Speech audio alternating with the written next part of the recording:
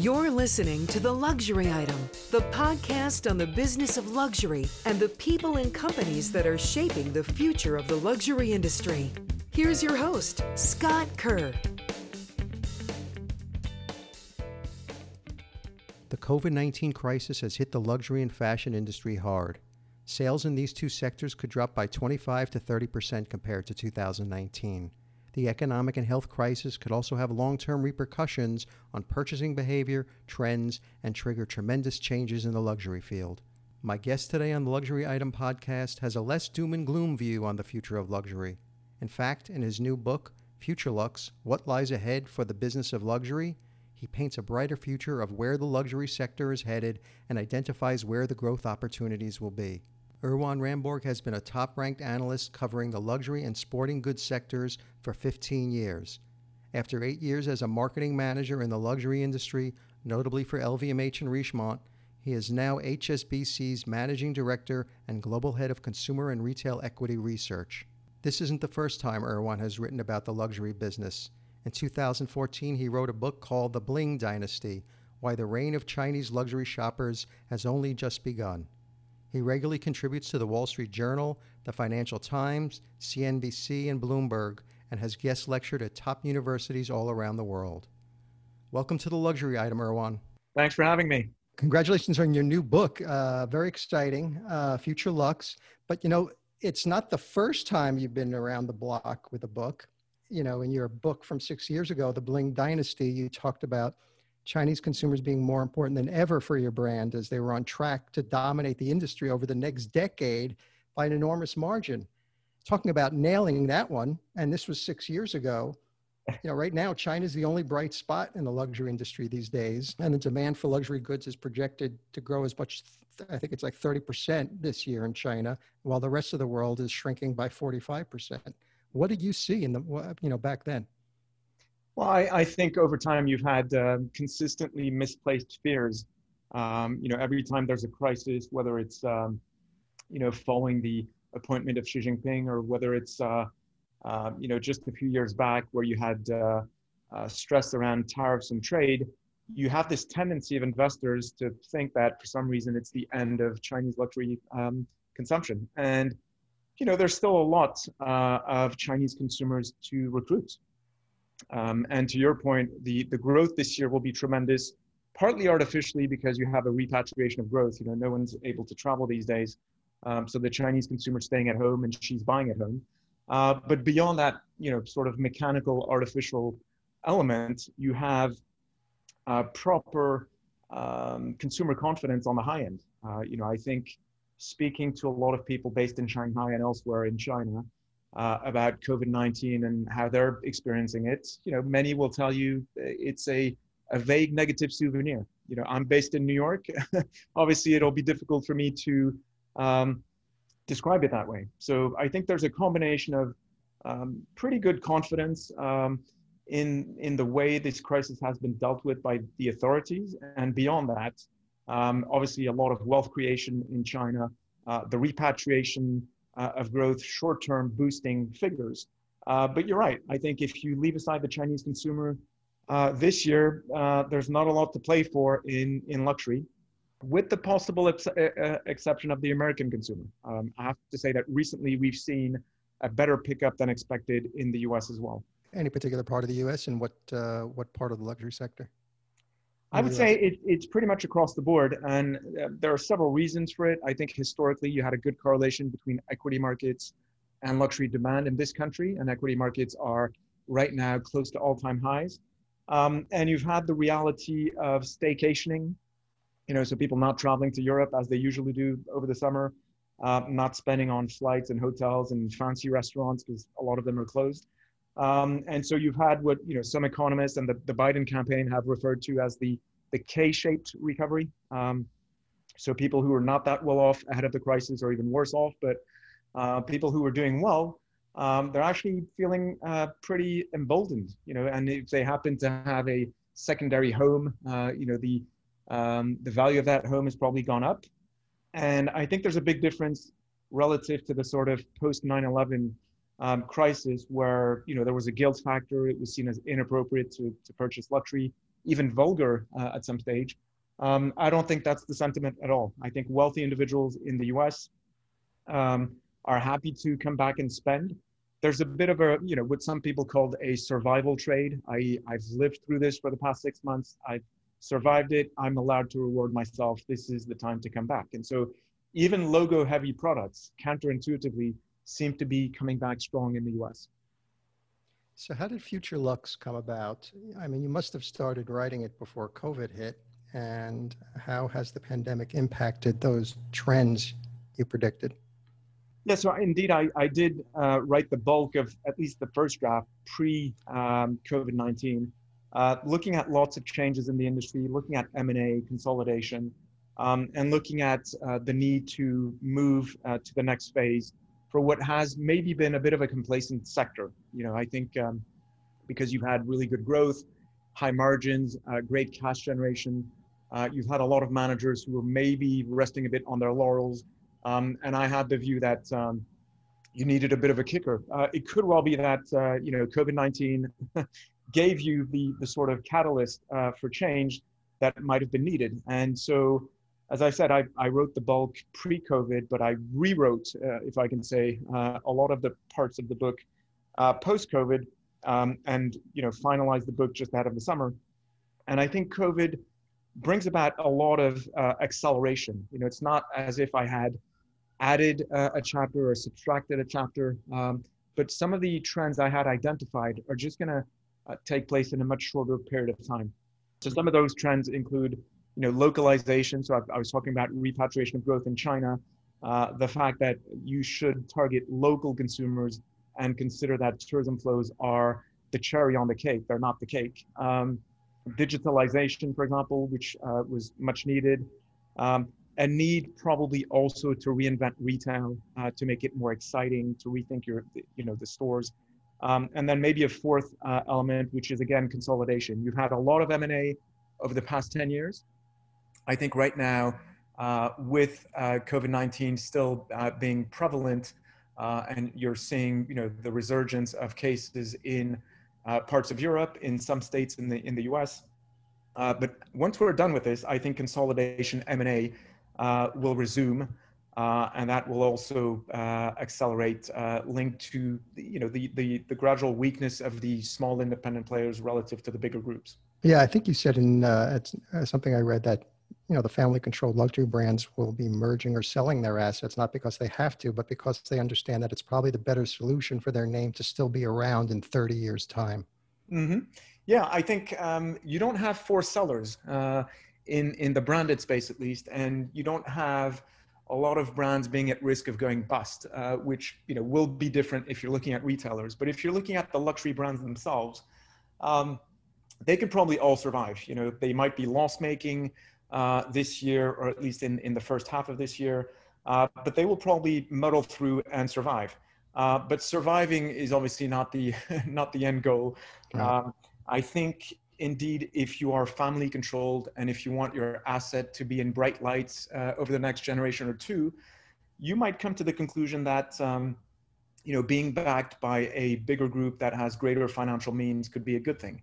Imagine you're a small independent company in crowded spaces like footwear or ready to wear or handbags. If you're the number 23 handbag company and you're small and isolated, I think you don't have the deep pockets that are required. And scale actually matters because luxury remains essentially a recruitment industry. It's not about repeat purchases. Obviously, if you can make consumers loyal, that's a good thing. But the starting point is the vast majority of sales are still made with first-time purchasers. And if that's the case, your capacity to outspend others is key. And so if you just go back to the handbag example, if you're in the market of my first branded handbag, the likelihood is you'll go to one of the top three. You'll go to Gucci, you'll go to Chanel, you'll go to Louis Vuitton. If you have more means, you might consider Hermès. If you're edgier, you might consider Dior or potentially Prada. But outside of that sort of pack of 5 or 6 go-to brands, it's going to be a lot more difficult to emerge. And so again, being backed by a bigger group that has means to invest behind you can probably secure the long-term future and relevance of your brand. And it also seems that some of these family-controlled luxury brands, some of the smaller ones who had not invested as much in e-commerce before COVID hit, could also be left behind and just be very vulnerable to the larger players. Yeah, I think, I shouldn't be saying this, but I used to work in the industry, and that was a while ago. And at the time, we didn't really know who we were selling to, right? And we didn't need to know because the growth was such that it was more about, can I actually produce enough? Than do I fully know who I'm selling to? That era is over. You are looking at a much more competitive space. You have to have a keen knowledge of who you're actually selling to, what drives her motivation. And I think that, that's part of digitalization. It's part of systems, CRM systems. If you walk into a Montclair store, they will know who you are. They will know that you were there 6 months before. They will know that your son is turning 12, next October on the 15th, and that his favorite color is green, and that level of knowledge is clearly not widespread within smaller brands who don't necessarily have the means to invest in those systems. But again, it will differentiate the level of service, the level of attention, and your illusion as a consumer that you're being treated like someone who's absolutely exceptional. It's a sort of, I think it's fair to say that you don't have scarcity in luxury, scarcity of product. If you leave aside maybe Patek Philippe or maybe Hermès or one or two other brands, it's not about scarcity. It's about giving you the illusion of scarcity. You are someone special. We are selling something special to you. And the way we're communicating is just for you. You need to live under that illusion of a bespoke product, a bespoke experience, a bespoke communication to you. And again, the bigger groups will have the financial means to step up in terms of systems and in terms of knowledge. Knowledge is power, with the consumer. Right. And if you don't really know your consumer that well, you're going to struggle. Right off the bat, in the first chapter of your book, it's titled "The Future is Female." Women are already driving somewhere like between 70 and 80% of all consumer spending, and we know they're the chief decision maker in the household, and that will continue to intensify. So with with the female spending power on the cusp of becoming much greater, how do you think luxury brands should start shaping their strategies now? Yeah, so I think when to your point, the chapter is called "The Future is Female." I got a bit of pushback from people saying, well, the past was female and the present is female, which is fair. But the reason I'm saying the future is female is that because of what Shinzo Abe in Japan would have called womenomics, you are seeing salary gaps tend to narrow between men and women. You're seeing the participation rate in terms of employment going higher. You're seeing people getting married later, having fewer kids, or if they're having kids, having them later. So it will free up a lot of spending. Now, this will obviously be at a great advantage for female-driven businesses. In luxury, you can think about jewelry, cosmetics, handbags, and accessories. But way beyond that, it's going to influence a lot of subsectors. And one example I put in that chapter is an interview of an entrepreneur in spirits, on purpose, because spirits traditionally has been very male-driven. You could argue quite macho in terms of its communication. And I think, again, if 80% of household spending is driven by women, even spirits, which comes across as being a male-dominated industry, will be influenced by women. I think there's also a real contradiction between luxury spending being 75, 80% female-driven and the organization of management teams within the industry.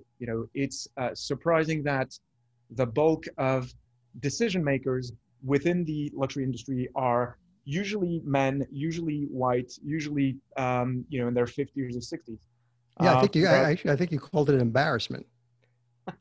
It is a bit embarrassing. It is a bit of there's a clear dichotomy between the demographics of management within the sector and the target market. The target market is mostly young, mostly female, mostly diverse, mostly Asian. So I think you're going to have a lot of changes in terms of the management team. I just think the metrics will force you to look again at who develops the brand, who is influential, within the companies.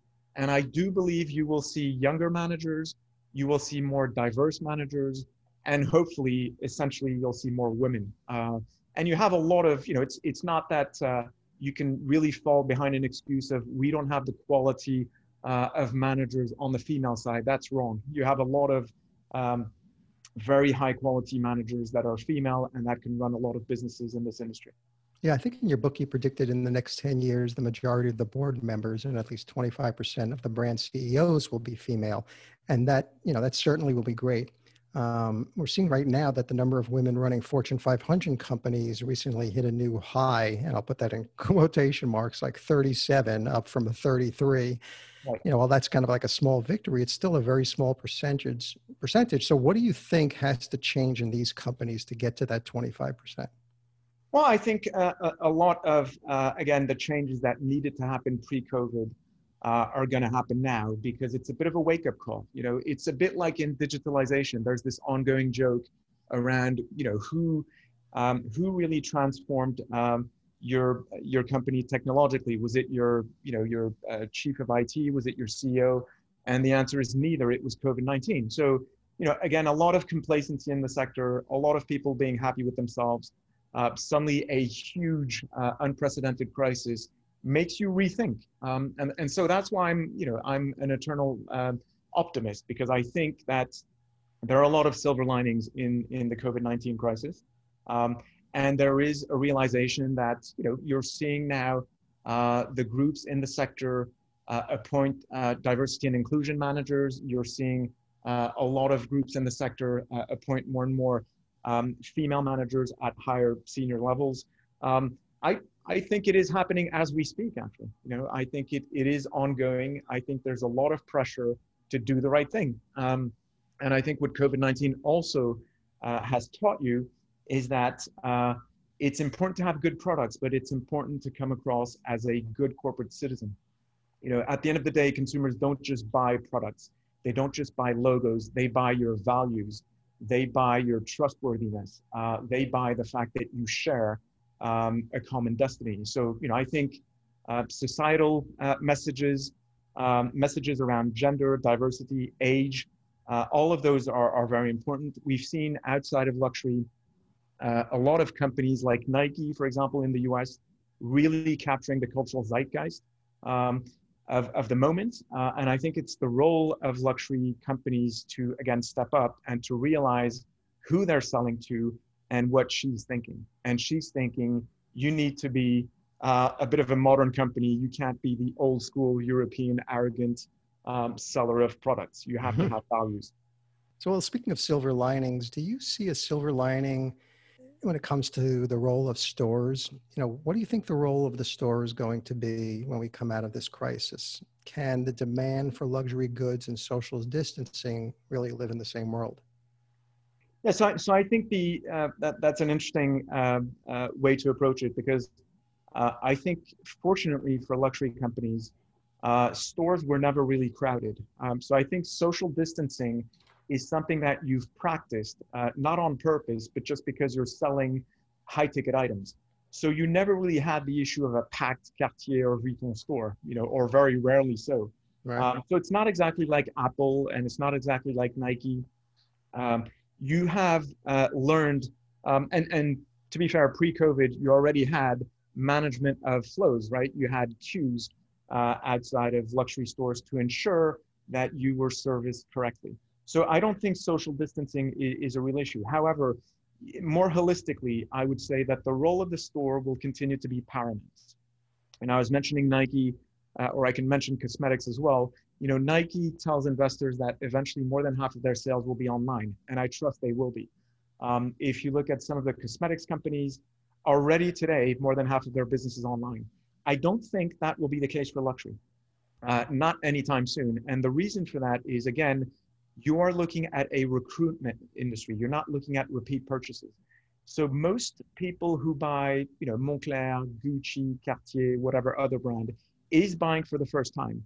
She wants that purchase to be meaningful, and certainly it is meaningful from a price point perspective. So it's almost an investment. So if you're buying your first Cartier piece of jewelry, your first Omega watch, your first Vuitton or Gucci handbag, there's a story to tell. You know, it's not just the brand telling you a story as a consumer, it's consumers telling story between themselves. And if your story of my first branded handbag is, hey, I was online and I clicked twice and I received it after 48 hours, that's not a story. That's beyond dull, right? So I think you want to touch and feel. Again, you're spending several hundred, dollars or thousands of dollars in some cases.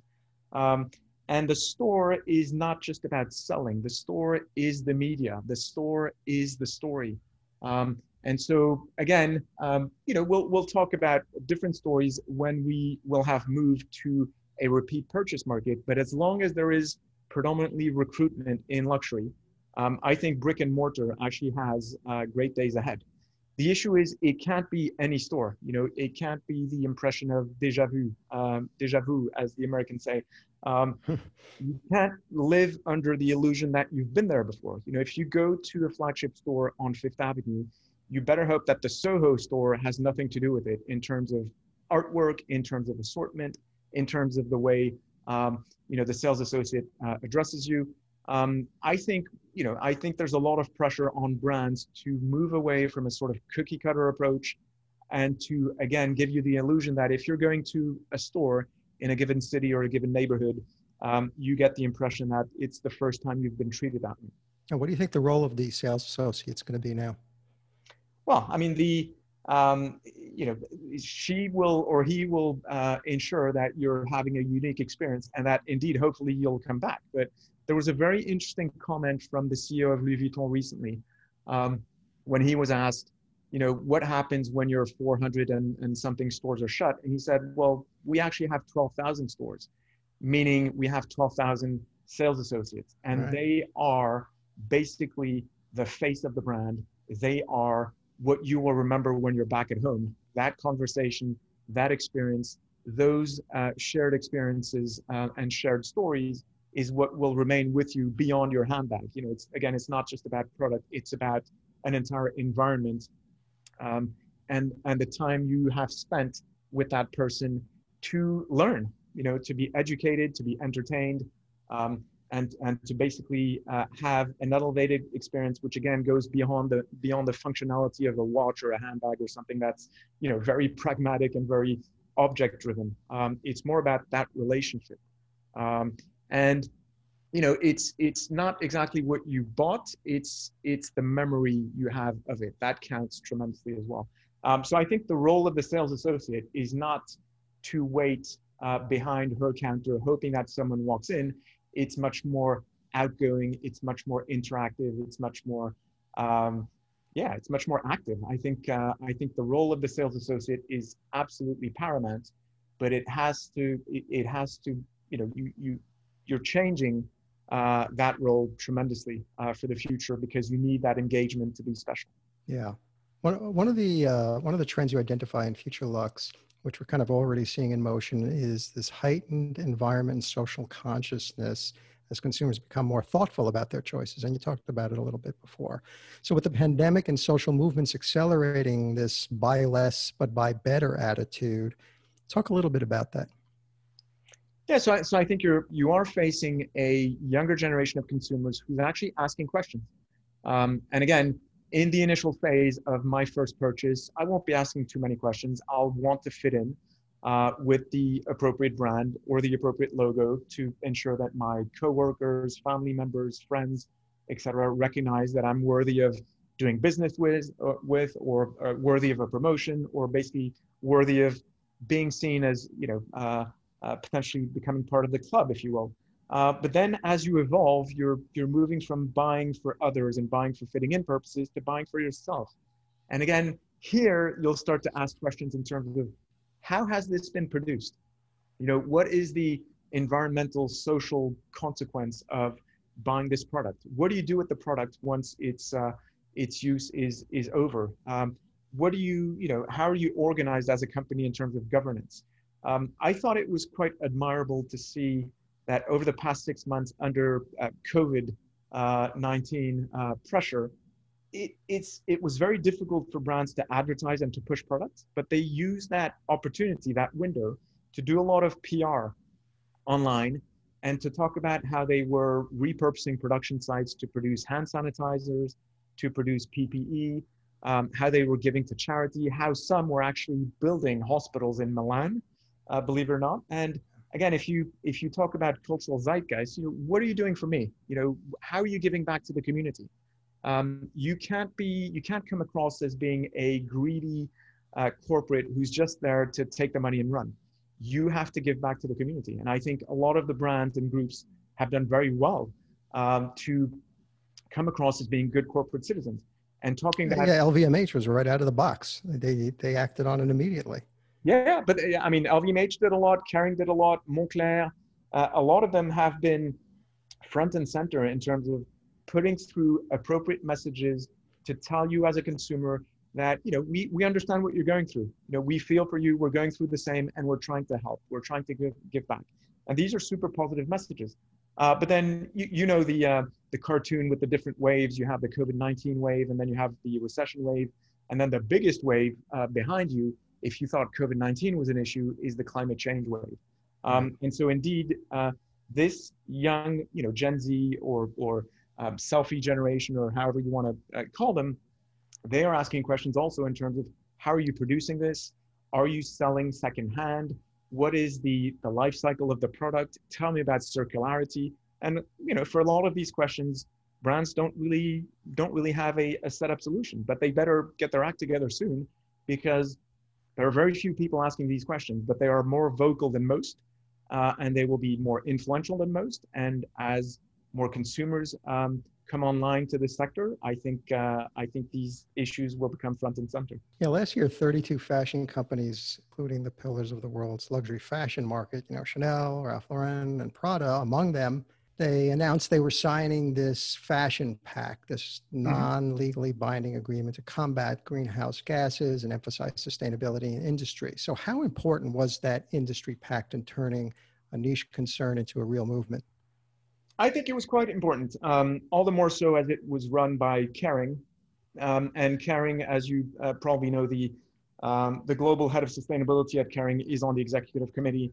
I think the CEO of Kering, takes sustainability issues not as a sort of box-ticking exercise, but as being embedded in everything they do. And so looking at an ePNL, environmental P&L, for all the different brands, and they actually mean it. And I think the fact that you had initially, I think to your point, 32 brands or groups, and now you have more actually joining the bandwagon, I think it's a sort of systems of balances and checks. To your point, it's not binding, but you have a sort of moral obligation of trying to be reasonable. And you've had some articles, and you even had a book called Fashionopolis. I'm not here to advertise other people's books, but I think it was quite meaningful in terms of the fashion industry being one of the most pollutive on the planet. This is starting to go out there.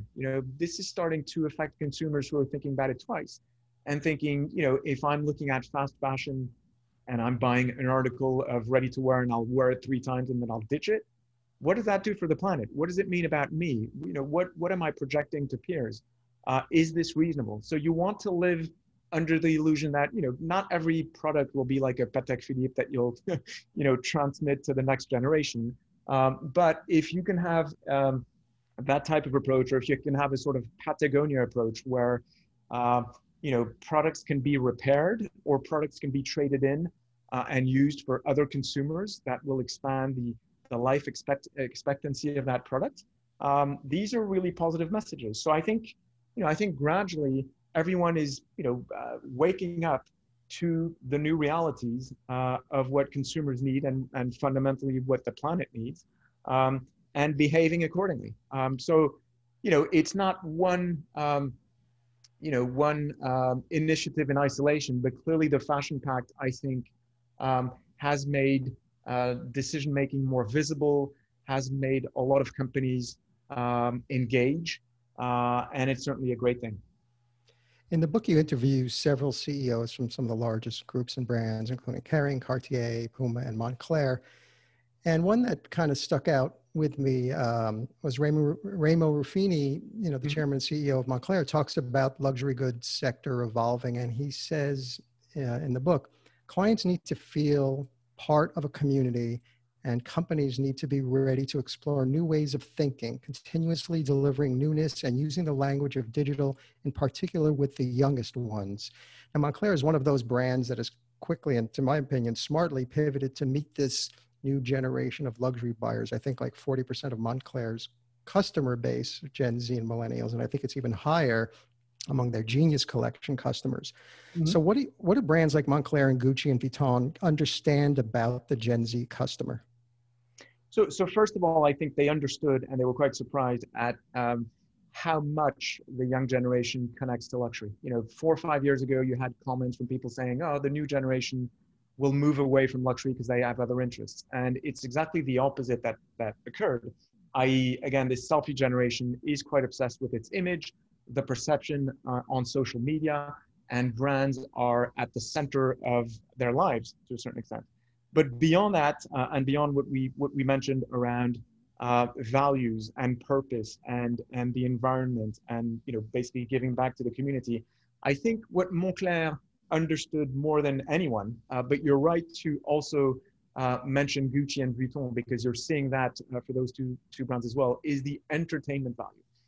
No one needs luxury. But luxury needs to put a smile on your face. Luxury needs to surprise you. Luxury is the little things in your day that makes that day way better.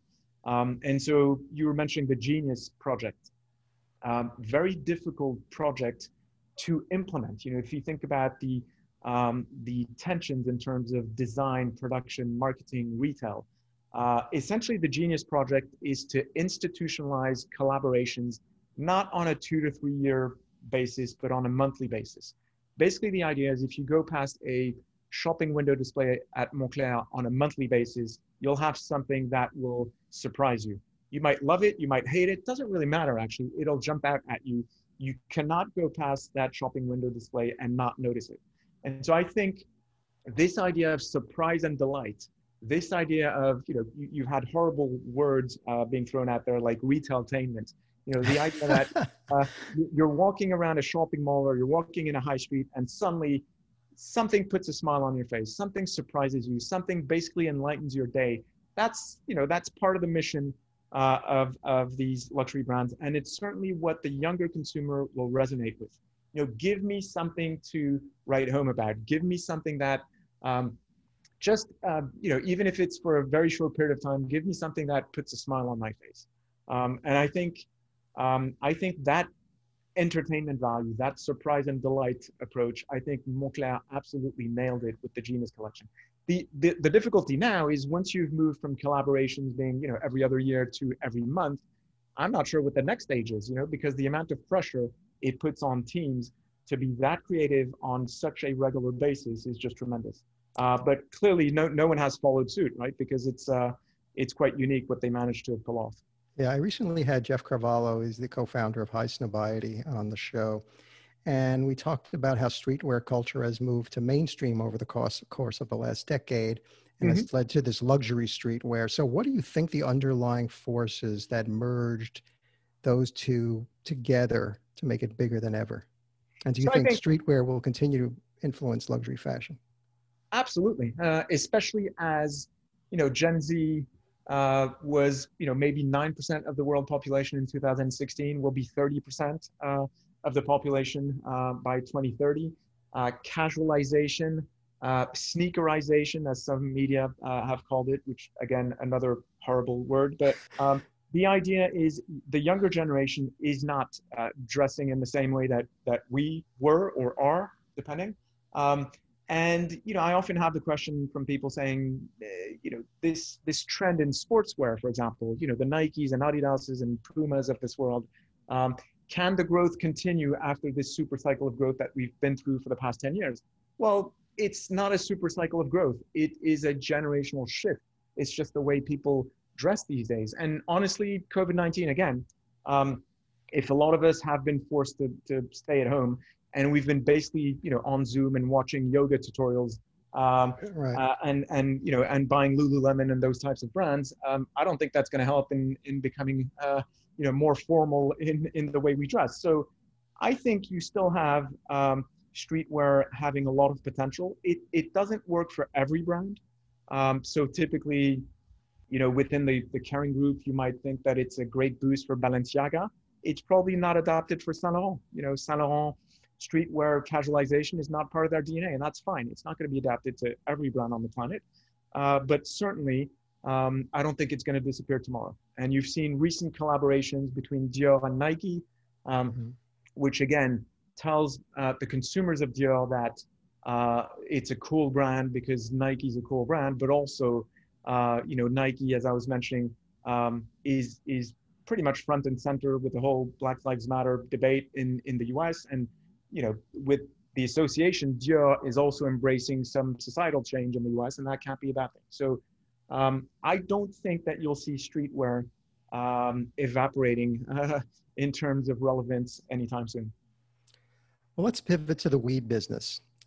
I figured now is as good a time as any to switch gears a little bit. So weed is a booming industry in the U.S., and we're already seeing dispensaries that look like Apple stores, $1,000 sculptural water pipes being sold at Barney's when it was open, cannabis packed in cut crystal decanters, vape pens designed with executives in mind. And among your book's insights into the next decade, you mentioned that sellers of luxury handbags, shoes, and watches will face stiff competition from a new breed of upmarket goods, including cannabis. Yeah. So what I would say is it's a substitute in terms of share of wallet. Obviously it's cannabis is not accepted from a federal point of view in the U.S. for now. It's state by state.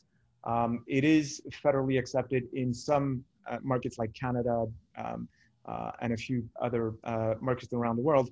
I think the day luxury moves from being all about recruitment to being about replacement or repeat purchases, then yes, you will have a lot of substitutes, of which cannabis. Now, the substitute in the sense of, if you go to Denver in Colorado, or if you go to LA, you will have high-end streets where you will have cannabis and traditional luxury competing for space, i.e. locations, competing for staff, and competing for your wallet.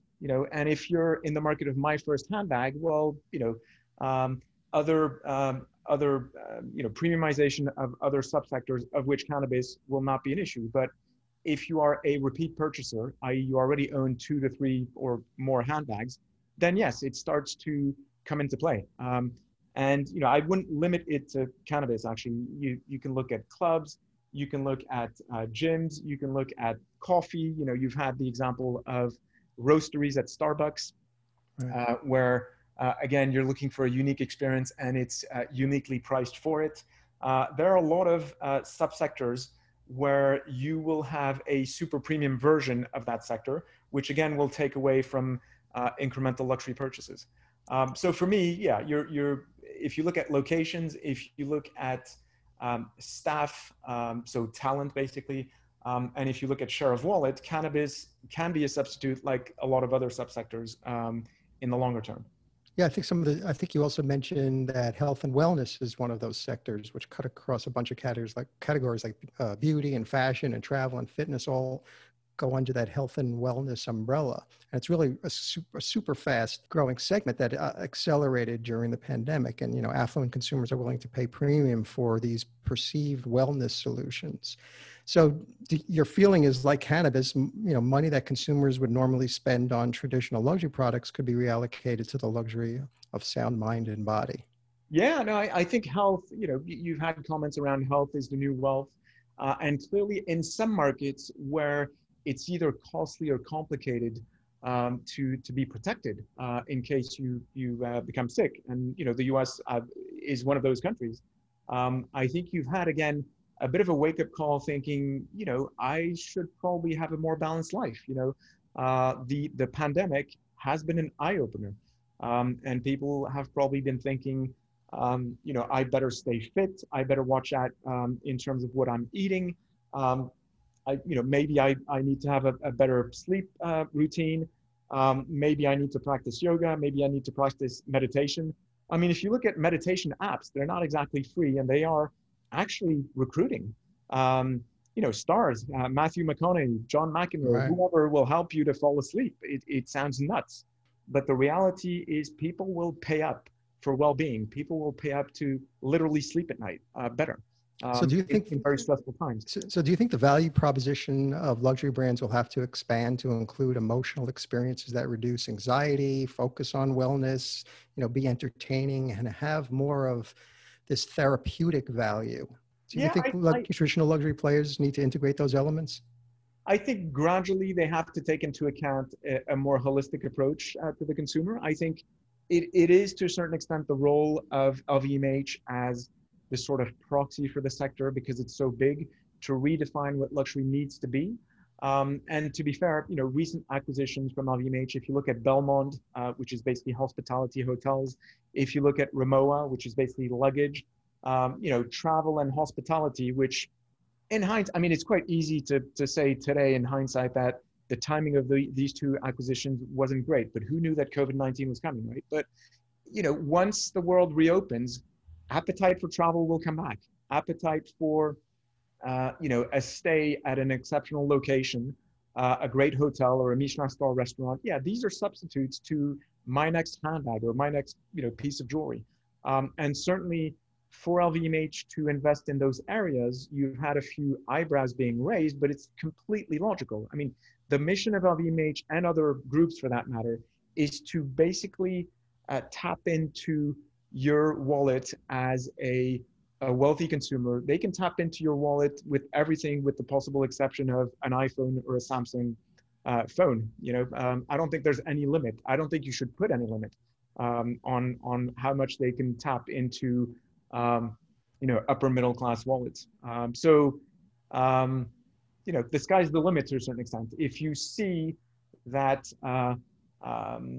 consumers on the high end are going towards more real estate or more travel or more hospitality, then, follow the money.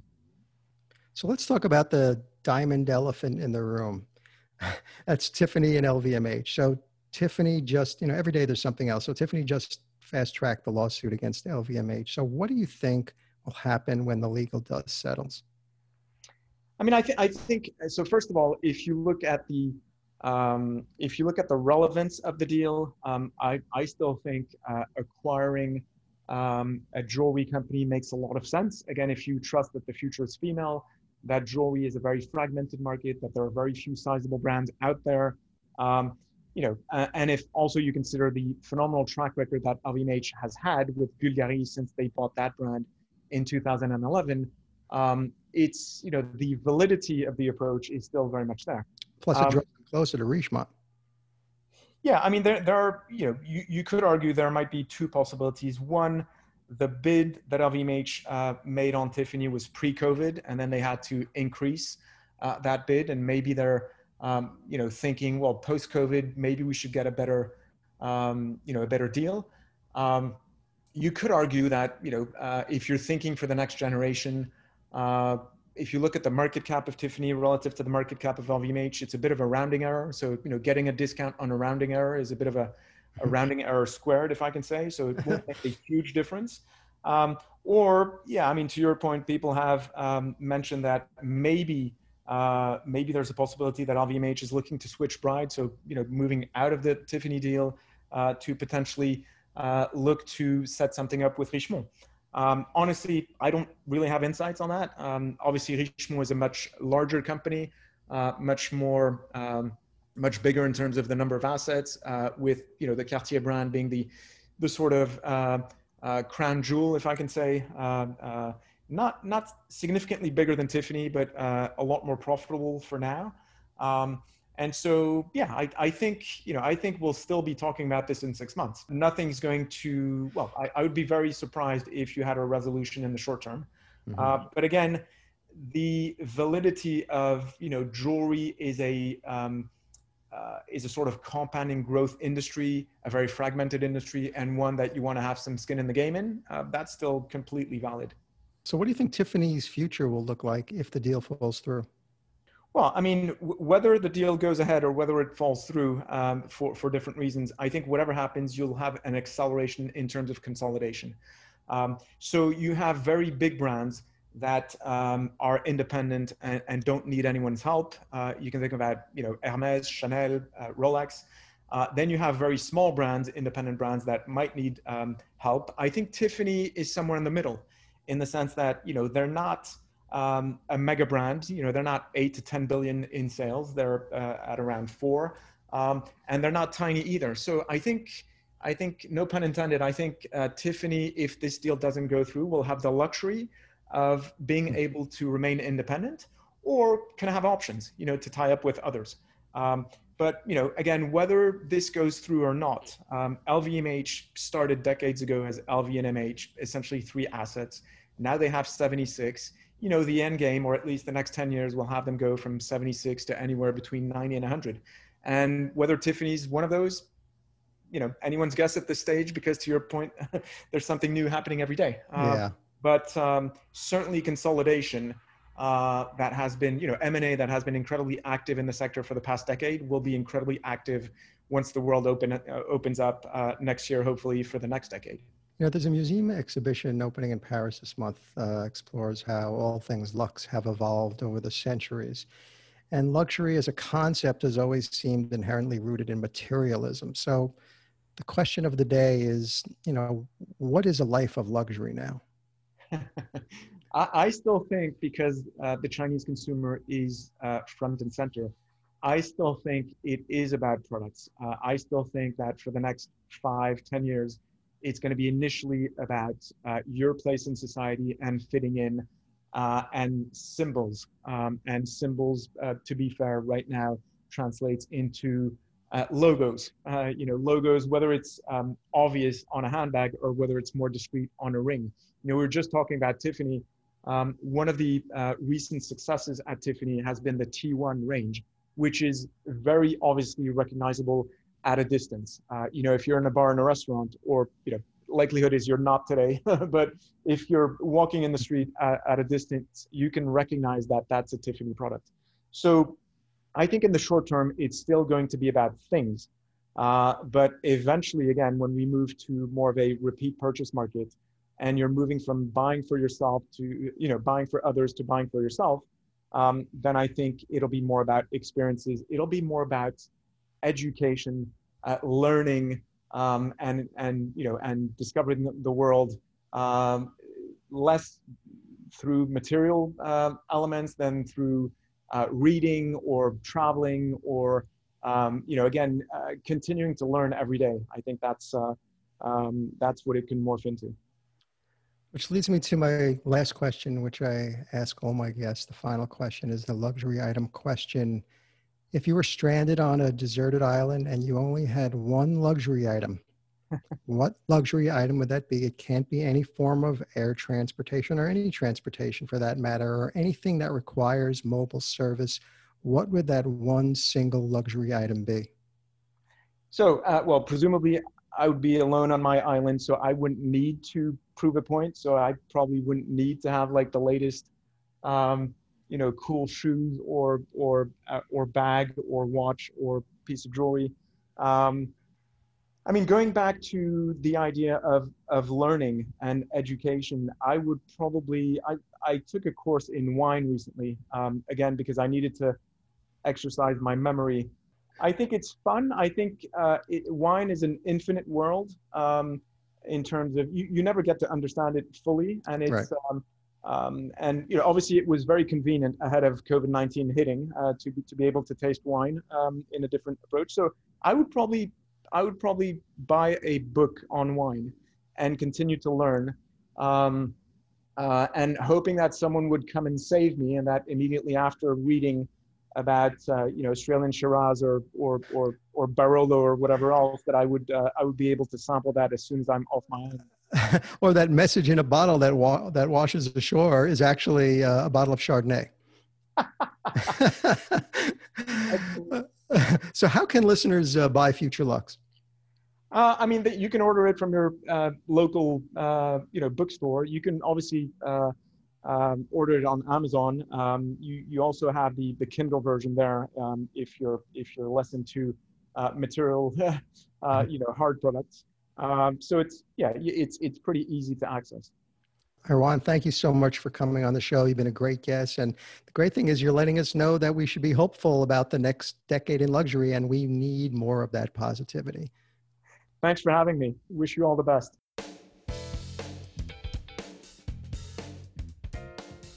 That's it for this episode of the Luxury Item Podcast. Thank you so much for listening.